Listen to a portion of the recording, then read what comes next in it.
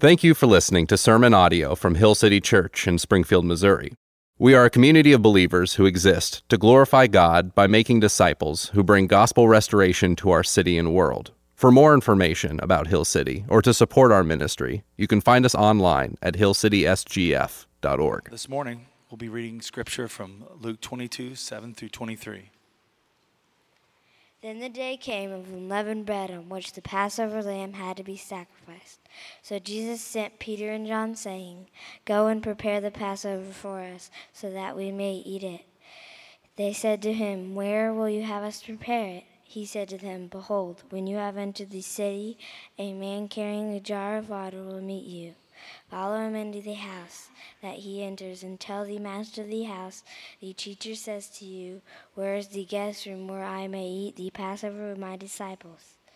And he will show you a large upper room furnished. Prepare it there."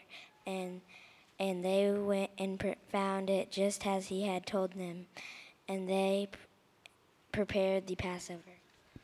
And when the hour came, he reclined at the table, and the apostles with him. And he said to them, "I have earnestly desired to eat this Passover with you before I suffer. For I tell you that I will not eat it until it is fulfilled in the kingdom of God." And he took a cup, and when he had given thanks, he said, "Take this and divide it among yourselves. For I tell you that from now on I will not drink of the fruit of the vine until the kingdom of God comes." And he took the bread, and he gave thanks. He broke it to them, saying, "This is my body, which is given for you. Do this in remembrance of me." And likewise the cup they had eaten, saying, "This cup is poured out for you, is the new covenant in my blood. But behold, the hand of him who betrays me is with me on the table. For the Son of God goes as has been determined, but woe to the man of whom he is betrayed." And they began to question one another, which of them it could be who is going to do this. All right, yeah. We've got brave kids around Hill City, don't we? This is so cool, so cool. So we've been walking through Luke. Go to Luke 22. Let's just jump in. We'll kind of narrate the story to catch us into the scripture they read. We've been following Jesus now from Luke chapter 1, the very beginning, when he's born, all the way. We're in the last 24 hours of Jesus' life before he will go to the cross now. It says the feast of unleavened bread drew near. This is the Passover. The Jews celebrate the Passover on what's called the 14th of Nisan. This is the day that Israel was led out of Egypt, and it's that day. And the Jewish calendar works different than ours, and so it's like not one particular day. It could be end of March, beginning of March, April. But it's the 14th of Nisan. There would have been 100,000 extra people in the city of Jerusalem. Think about that. Downtown Springfield, this little area, let's call that Jerusalem. 100,000 extra people. I mean, there are people everywhere. They're cramming in homes. They're sleeping in the alleyways. They're there from all over the region to come to celebrate this week-long feast that's called Passover. Week-long celebration. Verse 2, and the chief priests and scribes were seeking to put him to death. They want to get rid of Jesus. We've talked about this. He is now has called himself the Messiah. He's flipped over their money-changing operation. They want to get rid of him, but they fear the people. We got to remember this too. At this point, the people still love Jesus. They think Jesus is the Messiah. They think he's come to rescue them. The Jewish people love Jesus, so the Pharisees, the scribes, they can't just go in when he's there teaching at the temple and arrest him. There will be a revolt on their hands. They've got to think of a way to get Jesus arrested when the people aren't there. They've tried to trick him where the Romans will arrest him, by him pledging allegiance or declaring allegiance against Caesar. He didn't do that. They're trying to find a way. Verse 3, then Satan entered Judas, called Iscariot. This is one of the disciples. He went away and conferred with the chief priests and officers how he might betray with them. And they were glad and agreed to give him money, so he consented and sought an opportunity to betray him in the absence of the crowd. So Judas approaches the scribes and the Pharisees and says, "Hey, you want to get rid of Jesus? Give me some money. I'll help you do it." The gospel writers don't tell us why Judas betrayed Jesus. One of the gospel writers, I believe it's John, suggests that it's because of money. that Judas wants money and maybe he's sick of seeing Jesus give money to the poor and teach that the poor are a huge, loved by God. We don't know. Does Judas realize now that this kingdom is not going to look like what he thought? He thought he was signing up for this anarchy movement where they would rebel, and now he's figured that we don't know, but for whatever reason, Judas joins the scribes and the chief priests, and he goes to talk to them. They agreed to pay him money. All they need is an opportunity to arrest him when he's not with the people. And Judas is going to help with that. Verse 7, then came the day of unleavened bread, on which the Passover lamb has to be sacrificed. So Jesus sent Peter and John saying, go and prepare the Passover for us that we may eat it. So at this point, it's late at night, maybe into the next, middle of the night. Jewish days are not like us. For whatever reason in our calendar, kids, you can help me with this, when does the next day start? If it's Sunday, when does Monday start? Kids, help me. 12 o'clock. Yeah, in the middle of the night. We've picked that time to start the next day. In the Jewish calendar, their understanding, the new day starts at sunset. So Sunday evening, when the sun sets, it is now Monday. So it is now Friday, the day Jesus will be killed. But it's after dark. And so Jesus in 9 through 13 tells the disciples, if you'll go find a man. There will be a room that is set aside for us to do the Passover together. Now, most of the Jews would do the Passover later that Friday evening, that afternoon evening. Jesus is going to do it early. Why is Jesus going to do it early? He has no more time left. In just a couple of hours, he will be arrested. Jesus knows his time is near. He knows this is his last opportunity to eat the Passover with the disciples. And so he says, let's do it tonight. Let's do it early. And he tells them, go ahead, there will be a place set. Verse 14, and when the hour came, he reclined at the table, and the apostles with him. And he said to them, I have earnestly desired to eat this Passover with you before I suffer. Now, imagine the disciples. They don't know. Jesus has never, all right, disciples, here we go. Here's the plan. Number one, boom, they don't know what's coming in just a couple of hours. Imagine these words, and you're hearing that, okay, before you suffer, what does that mean? You mean before we go into battle to kill the Romans, and maybe you suffer, and what's going on? Before I suffer. For I tell you, I will not eat until it's fulfilled in the kingdom of God. So Jesus knows this is his last meal with his disciples. He's been with them 3 years, ate several meals. He tells them that he is going to suffer. Jesus has told the disciples before this that he's going to be killed. But here's what's interesting about Jesus. He never tells the disciples why he's going to die. Again, if this is me, I'm like, all right, disciples, here we go. Here's the whole plan. I'm going to suffer and die for the sins of the world, and God's going to take the wrath. Jesus doesn't do that. He tells them a few times, hey, the Son of Man will suffer, will die. My blood will be spilled.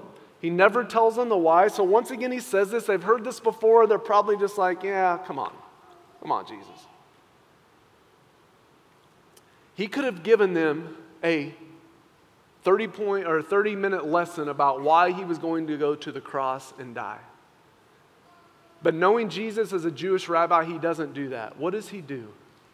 He gives them a physical illustration. He shows them what he's going to do. And what Jesus does is he takes a celebration, a meal that's done once a year, Feast of Unleavened Bread or Passover, and he participates in this meal with him. The Israelites have been doing this for about 1,500 years up to this point. Once a year, for 1,500 years, the Israelites have observed a meal on one day called the Passover. Think our Thanksgiving meal. And this is the day that meal would take place. And so Jesus uses this meal as a tangible example to the disciples on what he is going to do. He gave them a meal, a Passover meal. It's called a Seder. Has anyone done a Passover Seder in here? Raise your hands. Anyone done this? A few in the back? Yeah, a few of us have done this. You can go on YouTube and watch. The whole meal takes about 2 hours. It is loaded with like visual examples, traditions. It's just really cool. I encourage you to do that. But the idea of a Passover meal is it allows each generation of Israel, each new generation, to participate and feel as if they were the generation that was led out of Egypt. The Passover meal is a celebration of Israel's being delivered from the hands of Pharaoh by Moses. So Israel's been, the people have done this for 1,500 years. They still do it now for 3,500 years. Every year, Jewish believers, or Jews, celebrate the Passover. Here's what Moses tells the people in Exodus 13. Moses said to the people, "Remember this day in which you came out from Egypt, out of the house of slavery, for by a strong hand the Lord brought you out from this place. And no leavened bread shall be eaten." So this 2-hour meal called the Passover is loaded from front to end of all this imagery. And the idea is that one generation would teach the next generation the faithfulness and the goodness of God, and they do it as an example with a meal. And we're going to do that today as a meal. So here's what I need. I need some kids. I need 6 kids.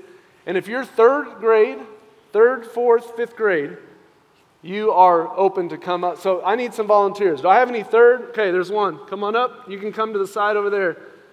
Who else? Brody in the back. Come on up. You're the pastor's kid. You don't even have to raise your hand. You just get called out. Who else? Do we have any other kids? Avery? Okay. Go right over there and they'll help you up. That's 3. Ella, 4. I can't see. We have some more? You want to? We got one? You want to go? All right, come on up. I think we need one more kid. I've been trying to encourage some kids. I've been doing like, you're strong, you're brave.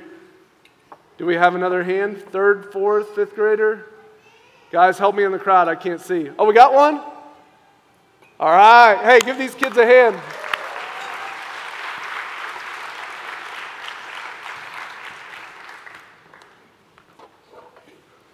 No telling what's going to happen here, y'all. Come on up, kids. All right, if you just want to sit, you want to sit right here? That'll work. Where's the ones? All right, good. Uh-oh, okay, that's all right. We can squeeze them in. Will you move over right there? Let's have you sit here. Avery, over here.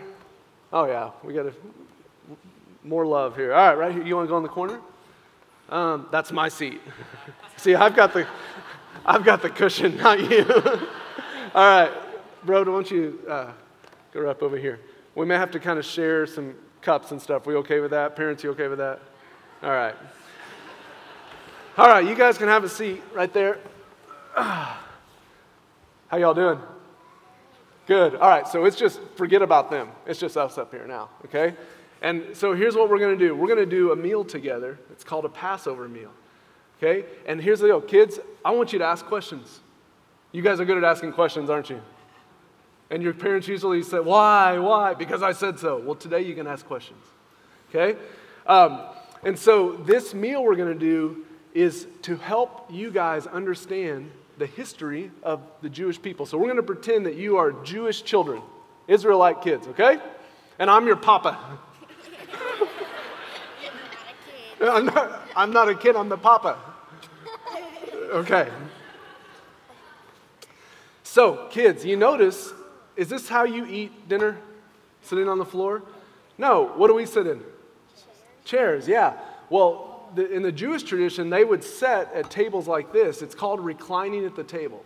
Now, they would usually have like pillows behind, and as you sit here, and you can do it, once you do it, you kind of lean on your left side like this, lean backwards like this. Now, even this is an image for the children, because the only people in that day that reclined at a table like this were free people. And this is a celebration of Israel not being slaves anymore and being free. And so even like the fact that we lean back on our left side is this cool image to teach you, you're not a slave, you're free. Okay? And so you're reclined at the table, you can recline, you can sit up, you can do whatever you want. And the Passover meal starts with something called Kadesh, and that is blessing of the wine. Now, in any good Jewish meal, they would have wine. Now, you guys 21? No, we can't have. Oh, you can't? Oh, I got grape juice. We even have more cups. It's Welch's grape juice, because I didn't think you were 21. All right. So it starts with this. Now, don't drink it. We have to wait on everyone. You guys hand me your cups here, would you? And so the papa would pour the wine and would drink it slow so you don't get drunk, all right?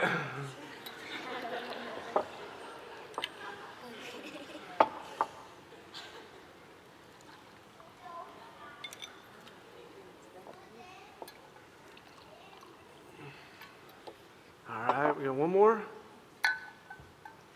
Okay, so it starts with the blessing of the wine, and so here's what we're going to do. Whoa, that was me. It's a lot of stuff up here, isn't there? I better just put the lid back on and move it. All right. So, everyone take your glass. I don't have a glass.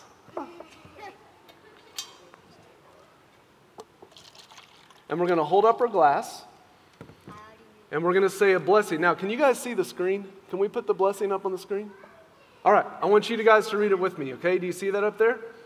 Okay. May you be blessed, Lord our God, King of the world, who creates the fruit of the vine. Let's have a drink.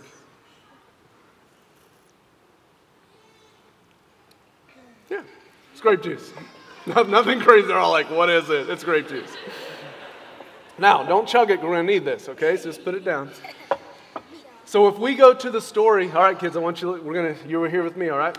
We go to the story of Jesus with the disciples. Here's what Luke says. I want you to listen to this. Jesus took the cup, and when he had given thanks, when he had said what you just said, he said, "Take this and divide it among yourselves." He gave them all wine. "For I tell you that from now on I will not drink the fruit of the vine until the kingdom comes." So if you can imagine Jesus with his disciples, it's his last time to eat with them, last time before he will die. And he takes the cup, just in the Jewish tradition, and he gives them all a drink. And he says, "I will not drink of this anymore. This will be our last time together." How would you feel when he said that? Sad. Yeah, it'd be sad, wouldn't it? And so I'm sure the disciples felt that.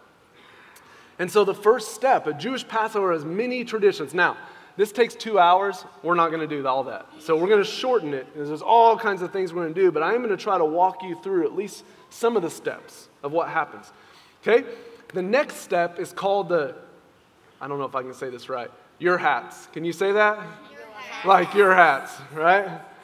Now this is a washing, a ceremonial washing, because no one wants to eat with dirty hands.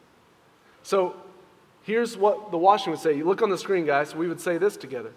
"Blessed are you, Lord our God, King of the universe, who has sanctified us with his commandments and commanded us concerning the washing of hands." So there's a tradition on how you wash hands. And someone's supposed to pour it 3 times over your hands. And I think we have some towels. Oh, the towels are right here. So let's do this. One at a time, you'll just come up and put your hands over, and I'm just going to pour water 3, both hands now. Okay, so 1, 2, 3. All right, next one, and you can go ahead and dry your hands. And so, 2, 3, I didn't do that one very good. 2, 3, just like that. Okay, you guys over here. 1, 2, 3. Brody, you may have to come up and around here. Avery, around here.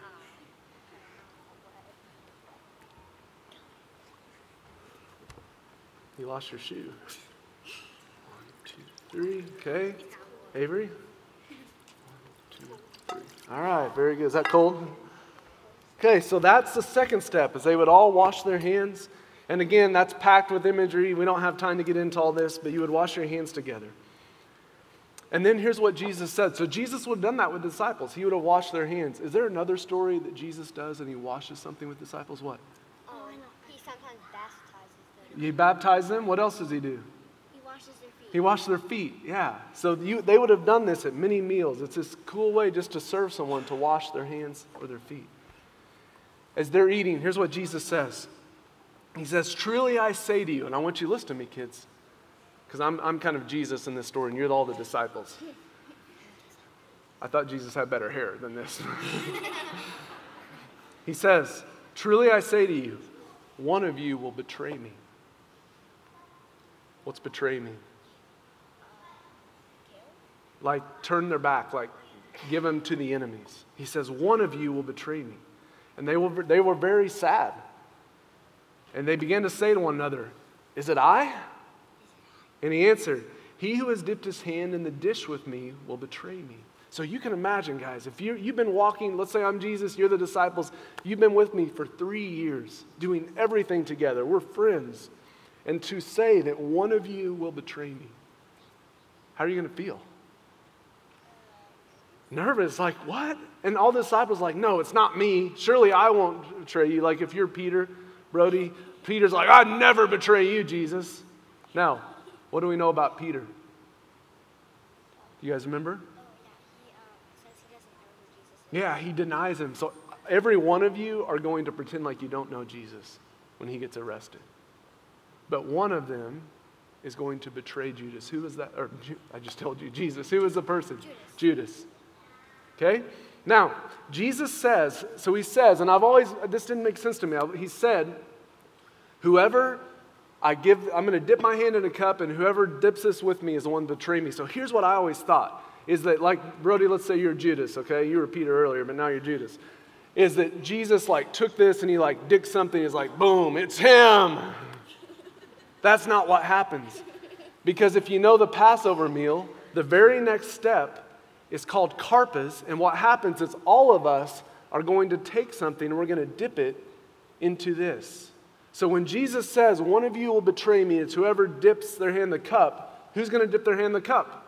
All of us are. So the disciples don't know who this is. And so what this is, kids, this is water with salt water. Okay? And there's all kinds of traditions. And what we're going to do, everyone grab a vegetable here. There's cucumber, that's from my garden. The carrots, lettuce. Okay, now don't eat it yet. Don't eat it yet. So what we're going to do is we're going to take a vegetable and we're going to dip it into the salt water. Now, here's what this, remember I said that this is like has all kinds of images or examples in it. This is going to remind the people of Israel of the tears of the slaves. You ever tasted your tears? They taste kind of salty. Yeah. Well, we're telling the story of Israel, the people being slaves. And dipping in the salt water is to remind us of the tears that the slaves would have cried because they were treated very badly. Okay, so let's all take our vegetable. Let's dip it in there. Make sure we don't spill our juice here. And you can eat it. That's salty.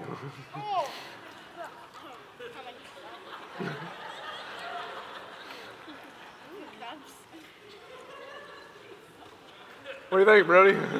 It's not that bad. It's just salt water. If you think that's bad, just wait till what's next, buddy. All right. So when you guys eat this, it's supposed to remind you that like your great-great-great-great-great-great-grandparents were slaves. And they cried many tears because of how bad they were treated. And you guys can have more. Let's have another one. No. Oh, it's not that bad. It's just salt. I'm telling you guys ain't seen nothing yet. So that's pretty good. All right. Now, at this point, here's what the Jewish children would have done. This is really cool. The Jewish children are actually encouraged to ask a lot of questions and kind of be a little rowdy at this meal. And you have some questions here on your sheet of paper. And at this point in the meal, the kids are supposed to ask questions. And I want you to ask them, I don't want you to read it, what makes this night different from the others? I want you to read it like really excited all at the same time. You ready? And you don't have to read it together. We're going to all start reading these really loud and excited. Ready? Go. What makes this night? Keep going. Keep going.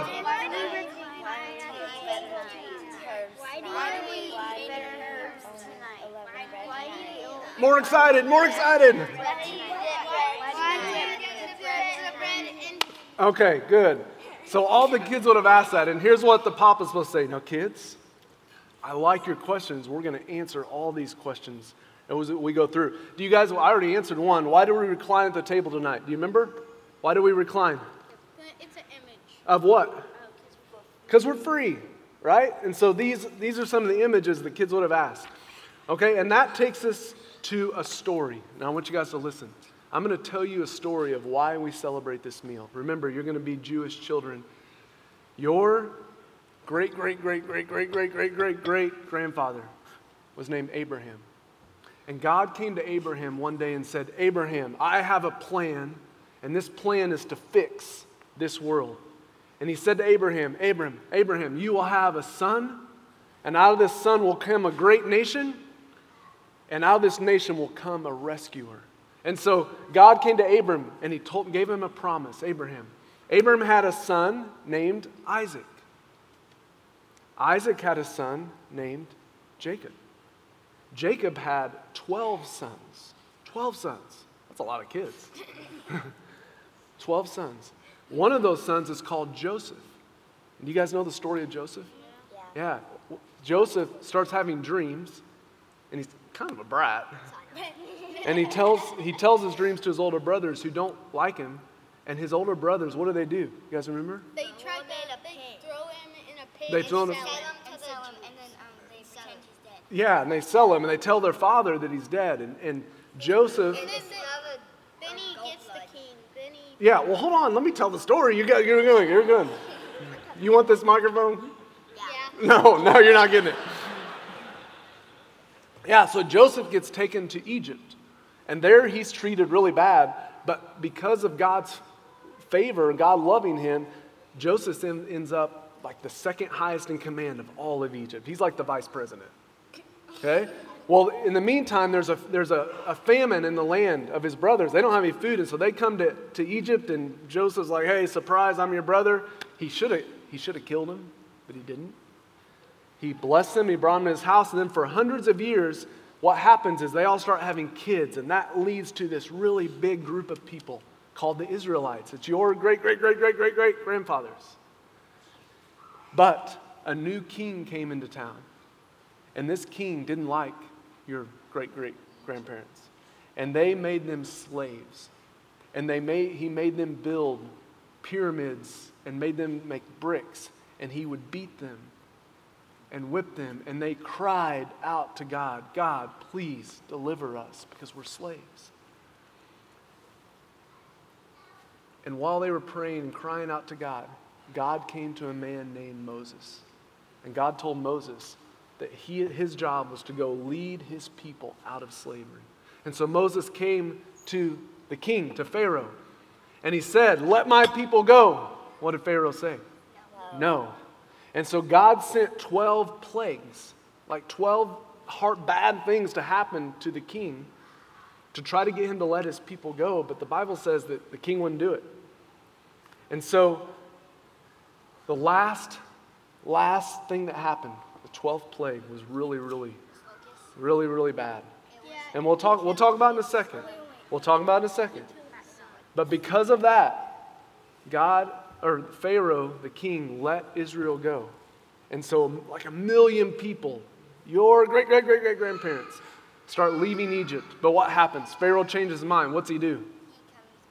He comes back to get them. And just as they're getting ready to get to the sea, here comes Pharaoh behind. And can you imagine this huge army coming to kill you? And you're right up against the sea and you have nowhere to go. You're trapped.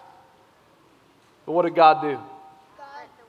God made the waters part, right? And the children walked through, or all the people walked through on dry land. And then when the soldiers came up after him, the waters came back. And God saved your great-great-great-great-grandparents. And that's why you're here today, is because God saved them. Now, at this point, after we tell the story, we're going to lift the cup again. And we're going to thank God that He was faithful to deliver the people like He promised. Will you guys read with me again? Actually, we're going to read Psalm 113. This is the point we read the Psalms. Now, I'm going to read the first part, and you guys are going to read the second. I want you to look at the screen, okay? Blessed be the name of the Lord.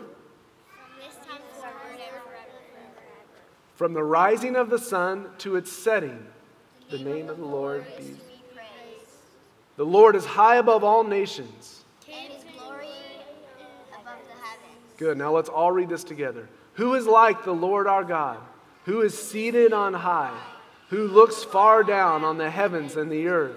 He raises the poor from the dust, and he lifts the needy from the ash heap, to make them sit with princes, with the princes of his people. Now let's do the blessing of the Jews. May you be blessed, Lord, O God, King of the world, who creates the fruit of the vine. And we drink again.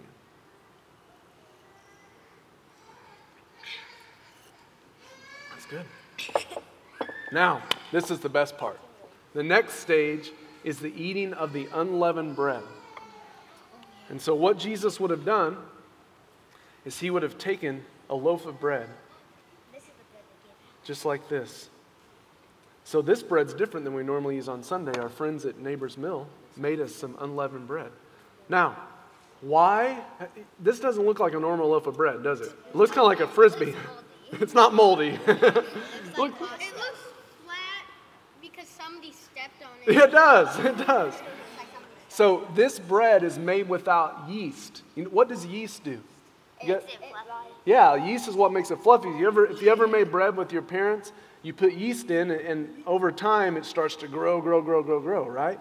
Well, when the children of Israel were instructed by God that he was getting ready to save them, he said, don't put yeast in your bread. You know why? They didn't have time. They had all their bags packed. They didn't know when God was going to tell them, all right, it's time to leave. And so God had them make unleavened bread. And that's why we eat unleavened bread at Passover, is to remind us that they didn't have enough time. Here's what God said in Exodus to the children. They baked unleavened cakes of dough or bread that they had brought out of Egypt, for it was not leavened because they were thrust out of Egypt and could not wait, nor had they prepared any divisions for themselves. And then Jesus would have taken the bread and he broke it like this. Now, when he breaks the bread like this is also supposed to remind you of the Red Sea parting for the children of Egypt or Israel to walk through it. Okay, and he would have taken the bread and he would have given a little bit to everyone. And just wait on everyone before you eat of it.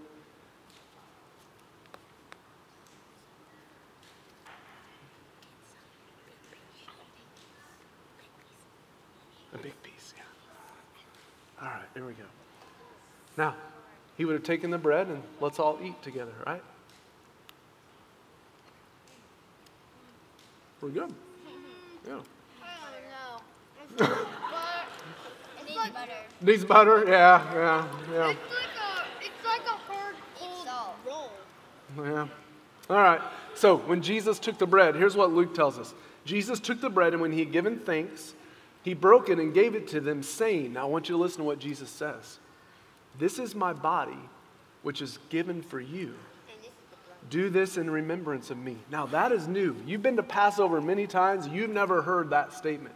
Imagine Jesus said, like when I give you this bread and say, this is my body. You're like, what? That's really weird. And this would have taken the disciples by the surprise. Now why did Jesus tell them this was his body? And why did we break the bread? It's like his body when he's gonna die. Yeah, so listen, this is sad.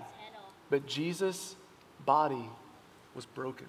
He was beat and whipped, and his flesh was torn. He had nails that went through his hands. Like Jesus' body was broken. And so even the way we break this bread is supposed to remind us of Jesus and his body being broken. So Jesus takes something they've done many, many times, and Jesus puts himself at the center of it. And he tells them, my body will be broken for your benefit, for your life. So they're eating the bread. Now you may want to save some of this, because this part's not very fun. The next step. You have no idea. All right. The next step is called the marar, or the bitter herb. Now, this is horseradish. It doesn't come from a horse, although it looks like it could. It doesn't come from a horse. All right? It's something. You get up here. You aren't running. And this is not fun to eat. I'll just tell you. It kind of like punches you in the nose a little bit. But here's what I promise. It doesn't last long. And the Hebrew children, like the Israelite children, would have eaten this every year. And this has a story behind it. Like the reason we're going to eat this is they want us to remember, they want you to remember that the people of your grandparents were treated really, really badly. Let's look at this scripture, Exodus 1:12. But the more they were oppressed, the more they multiplied and the more they spread about. And the Egyptians were in dread of the people of Israel. So they ruthlessly made the people work as slaves and made their lives bitter with hard service and brick and mortar and all kinds of work in the field. And all their work, they ruthlessly made them work as slaves. So this is going to remind us that it was bitter for the people of Israel. So here's what we're going to do. We're going to take a piece of lettuce. This will help. Okay? Are you actually making us? Okay, just hold it. Yeah, we're going to eat it together. Just hold it. Can I drink? We're going to, no, come on. You volunteered. I know I didn't tell you what you're going to do, but you volunteered. Hey, it's not that bad. I've tried it a few times. It's really not that bad. Here you go.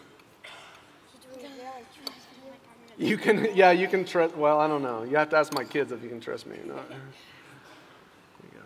Hold it. Just kind of make a little horseradish sandwich. I can already. Now, don't eat it yet. Now, if any of you are brave, I have some big pieces. You just want to pop one of those in your mouth. They're right there. Go for it, buddy. Easy. Don't spill your juice. Wait, do we have to eat this off? I'm gonna taste No, you something. can just, no, don't taste it yet. Okay. There you go. The lettuce kind of helps dilute it a little bit. I know. I'm not eating that. Oh, I almost didn't have enough for me. That'd be a shame. That's a big piece. All right, there you go. Okay, so kids, remember, as you eat this, it's not just like, we can laugh and you can, but it's, what are we reminding ourselves of when we eat this? The Jewish. What about them? The slaves and how hard it was for them. Okay, you guys ready? Yeah. And after you eat it, you can eat some bread or drink some of your juice there. Okay. Here we go. Cheers.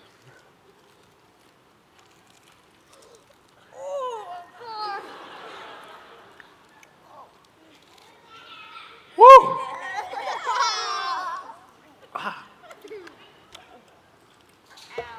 fine, I guess. It's fine. Hey, more. There's more here if you want it. Oh, Sour bread. yeah, it stings, doesn't it? Now more bread. Watch your juice there. Yeah, you have more bread. Juice or bread? I need more bread. There you go. That'll be more. Well, you have more in front of you. Anyone want more? Okay, me neither. Adults, I'll put that at the front of the stage. When you guys are done today, come on down. You should try it. You should try it. Really good.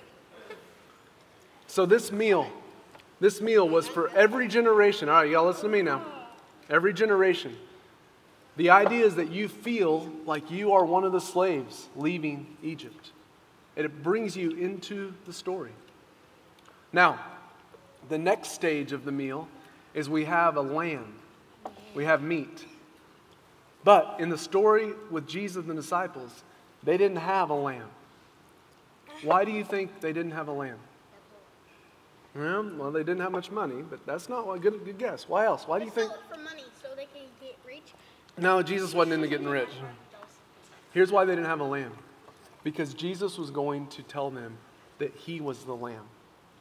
See, lambs would be killed. And I know, it's strong. Lambs would be killed. And you would eat the lamb, and they would represent lambs being slain and blood being spilled. And Jesus is saying, I'm going to be the lamb. I'm going to die for you all. That's what Jesus told them. And eating the bitter herbs, it reminds us that Pharaoh was really mean to the people. And you know what? At times, you know who turns into Pharaoh? We do. You ever been mean to people? Yeah. You ever said bad things about people? Yeah. Yeah. We all turn into Pharaoh. Each generation, we turn into Pharaoh at times. And so Jesus is announcing that I am the lamb. And I'm going to die because sometimes we're Pharaoh, because sometimes we're sinners and we're broken. I found a video. This is from the Bible Project, who is really good. And this video, it's about 5 minutes, is going to help you guys understand the story of the Passover lamb. So let's just turn and watch it here. The book of Exodus. It's the second book of the Bible, and it picks up the storyline from the previous book, Genesis, which ended with Abraham's grandson, Jacob, leading his large family of 70 people down to Egypt. Now, Jacob's 11th son, Joseph, had been elevated to second in command over Egypt, and he had saved his whole family in a famine. And so Pharaoh, the king of Egypt, offered the family to come live there as a safe haven. And so eventually Jacob dies there in Egypt, and Joseph and all his brothers do too. About 400 years pass, and the story of the Exodus begins. Now, that name refers to the event that takes place in the first half of the book, Israel's exodus from Egypt. But the book has a second half that takes place at the foot of Mount Sinai. In this video, we'll just focus on the first half, where centuries have passed, and the Israelites were fruitful and multiplied, and they filled the land. Now, this line is a deliberate echo back to the blessing that God gave all humanity back in the Garden of Eden. And it reminds us of the big biblical story so far. Humanity forfeited God's blessing through sin and rebellion, and so God chose Abraham's family as the vehicle through which he would restore his blessing to all the world. But the new Pharaoh does not view Israel as a blessing. He actually thinks this growing Israelite immigrant group is a threat to his power. And so just as in Genesis, humanity rebels against God's blessing, so here Pharaoh attempts to destroy the source of God's blessing, the Israelites. He brutally enslaves them in forced labor, and then he orders that all the Israelite boys be drowned in the Nile River.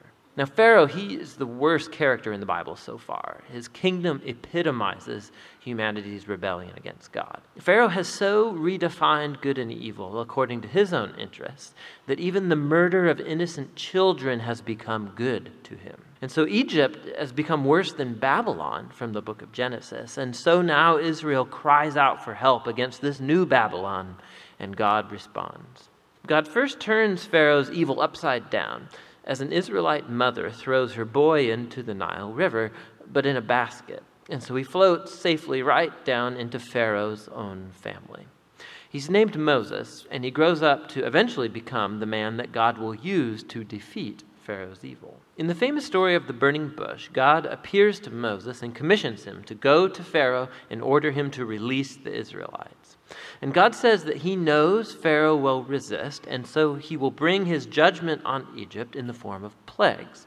Then God also says that he will harden Pharaoh's heart. And so we're introduced into the next main part of the story, the confrontation between God and Pharaoh. Now, what does this mean, that God says he'll harden Pharaoh's heart? It's super important to read this section of the story really closely and in sequence. In Moses and Pharaoh's first encounter, we're told simply that Pharaoh's heart grew hard. There's no implication that God did anything. And so in response, God sends the first set of 5 plagues, each one confronting Pharaoh and one of his Egyptian gods. And each time, Moses offers a chance for Pharaoh to humble himself and to let the Israelites go. But after each plague, we're told that Pharaoh either hardened his heart or that his heart grew hard. He's doing this of his own will. And so eventually, it's with the second set of 5 plagues that we begin to hear how God hardened Pharaoh's heart. So the point of the story seems to be this. Even though God knew that Pharaoh would resist his will, God still offered him all of these chances to do the right thing. But eventually, Pharaoh's evil reaches a point of no return. I mean, even his own advisors think that he has lost his mind. And it's at that point that God takes over and bends Pharaoh's evil towards his own redemptive purposes. God lures Pharaoh into his own destruction as he saves his people, which is what happens next. With the final plague, it's the night of Passover, and God turns the tables on Pharaoh. Just as he killed the sons of the Israelites, so God will kill the firstborn in Egypt with a final plague. But unlike Pharaoh, God provides a means of escape through the blood of the Lamb. And here the story stops and introduces us in detail to the annual Israelite ritual of Passover. On the night before Israel left Egypt, they sacrificed a young, spotless lamb and painted its blood on the doorframe of their house. And when the divine plague came over Egypt, the houses covered with the blood of the lamb were passed over, and the son spared. And so every year since, the Israelites have reenacted that night to remember and to celebrate God's justice and his mercy. But Pharaoh, because of his pride and rebellion, he loses his own son. And he's compelled to finally let the Israelites go free. And so the Israelite slaves make their exodus from Egypt. But no sooner do they leave that Pharaoh changes his mind. And he gathers his army and chases after the Israelites for a final showdown. As the Israelites pass through the waters of the sea safely, Pharaoh charges towards his own destruction. The Exodus story concludes with the first song of praise in the Bible. It's called the Song of the Sea. And the final line declares that the Lord reigns as king. And then the song retells in poetry what the story of God's kingdom is all about. It's about how God is on a mission to confront evil in his world and to redeem those who are enslaved to evil. God is going to bring his people into the promised land where his divine presence will live among them. This story is what it looks like when God becomes king over his people. So, when it's time to eat the lamb, we're all supposed to remember. And you heard the story, and I want to make sure you hear this and pay attention to me. This is kind of a sad story. The Israelites are slaves, and God wants to free them, but Pharaoh won't let them go. And so the very last thing that God does is God tells the people, tonight, I'm going to kill the firstborn child, the oldest child in every family, Egyptian and Israelite. But God gives them a way to escape that. And he gives that to Israelites or Egyptians. Is if they take a lamb and they slit the throat of the lamb and it bleeds. And then they take the blood and they paint it over the doorstep. If you do that, then your son or daughter, the oldest, will not die. They will live. And so the Passover is a celebration or remembering that God passed over the children and didn't kill the children whose the blood was over. And so Jesus takes the cup once again and he says this cup is poured out for you. It's the new covenant of my blood. Let's drink. So here's what Jesus tells them. We don't have a Passover lamb today. We don't have a Passover lamb tonight. We're not going to eat that lamb. But I'm going to be the Passover lamb, and I'm going to pour out my blood. And this wine, or this juice, is to represent now Jesus' blood. And that Jesus died for the sins of the whole world. And Jesus gives people an opportunity to follow him. And just like the blood would go over the doorpost and would save you because of Jesus' blood. And in about 8 hours from this point, maybe less than that, Jesus' blood will be. Jesus will be whipped and his blood will splatter. Every time they whip him, his blood will splatter. They'll put a crown of thorns and the blood will come down. When they pierce his hands and his feet, he will bleed. And Jesus wants us to remember that when we drink and celebrate a meal together, that this is like his blood and it's poured out for you and for him. Hey, thank you all. Thanks for coming to do this with me. Yeah, you can have some bread as you leave here. Okay, thank you all. You can go on back to your parents.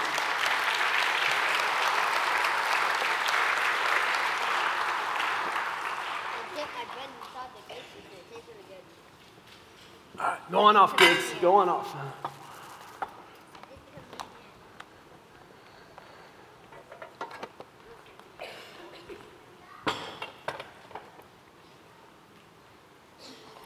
Adults, let me talk to you. Thank you for being here with us. I had no idea how that would go. Just as God led the people of Israel out of the bonds of slavery of Pharaoh, so Jesus has led us out of the bonds of slavery of sin. And for us, most of us don't celebrate a Passover meal. But in doing this Passover meal, Jesus now gives us a different meal, and that meal is called communion. And every time we eat of this meal, It's a physical, it's a tangible example of what happened at the Last Supper and what Jesus did.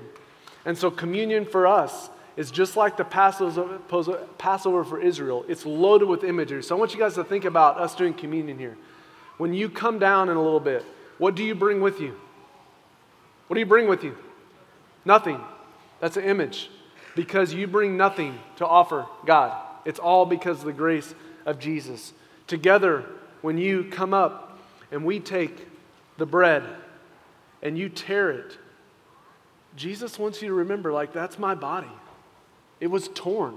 It was broken. And it's on behalf of you. This meal is a symbol. As you come and you drink the wine, Jesus wants you to see wine. And wine's such a cool thing, and I know we use juice here, but it's a symbol of celebration, of gladness, but yet the bitterness, the sting of wine is a symbol also of the death. And so when Jesus takes the wine, he says, listen, like, that's my blood. Now, we don't believe it's the literal blood of Jesus, but it represents. When you come and receive communion, you'll notice here at Hill City that you are given communion. You don't come and take it yourself. You're served communion. Jesus served his disciples. We serve one another. When we take communion, we do it as a community. All of this is loaded with images because just like the children of Israel that every year would do the Passover, so for us, every week when we gather together, this meal is a reminder. Parents, let me talk to you. Here's what Psalm says. One generation shall commend your works to another and shall declare your mighty acts. The Jews took the Passover meal very serious, and it was really directed at kids. The whole meal is meant to engage the imagination of kids. Parents, we must teach our children. We must teach them. Find images, find meals, find stories to teach your kids the goodness of God. The Bible says one generation will declare to the next his goodness, his praises. I'm going to challenge us as parents to keep engaging our kids. At Hill City Church, we don't believe it's our job to teach your kids everything. We're going to partner with you as you teach your kids. One generation will commend to another. So this story of the Passover, it's a story of God leading Israel out of bondage and slavery. Adults, let me talk to you. Where does Jesus need to lead you out of slavery today? Like, none of us walked in with shackles on our hands, but we haven't. And communion is a weekly reminder of us that Jesus offers to remove the shackles of sin. And I don't know what that is for you. We can name some things. What is it? What are you slave to? And as you come to receive communion today, can you hear the invitation of Jesus to say, you don't have to be slave to that anymore. I'm here. I've died for it. Let's bring you into communion with one another and let's work this out so we can start to let go of these shackles. It's loaded with imagery. So we're going to receive communion now, and it's a reminder that on the last day, on the last night, Jesus took the bread and he broke it. He said, "This is my body, which is poured out for you. Every time you do this, remember me." And we have these loaves we're going to use communion for today. And he took the cup and he said, "This is my blood. It was poured out. Every time you drink it, do it in remembrance of me." As you come and receive communion today, may you be reminded, just as God led Israel from the bondage of Pharaoh, so he leads us out of the bondage of sin through Jesus. Let's stand together.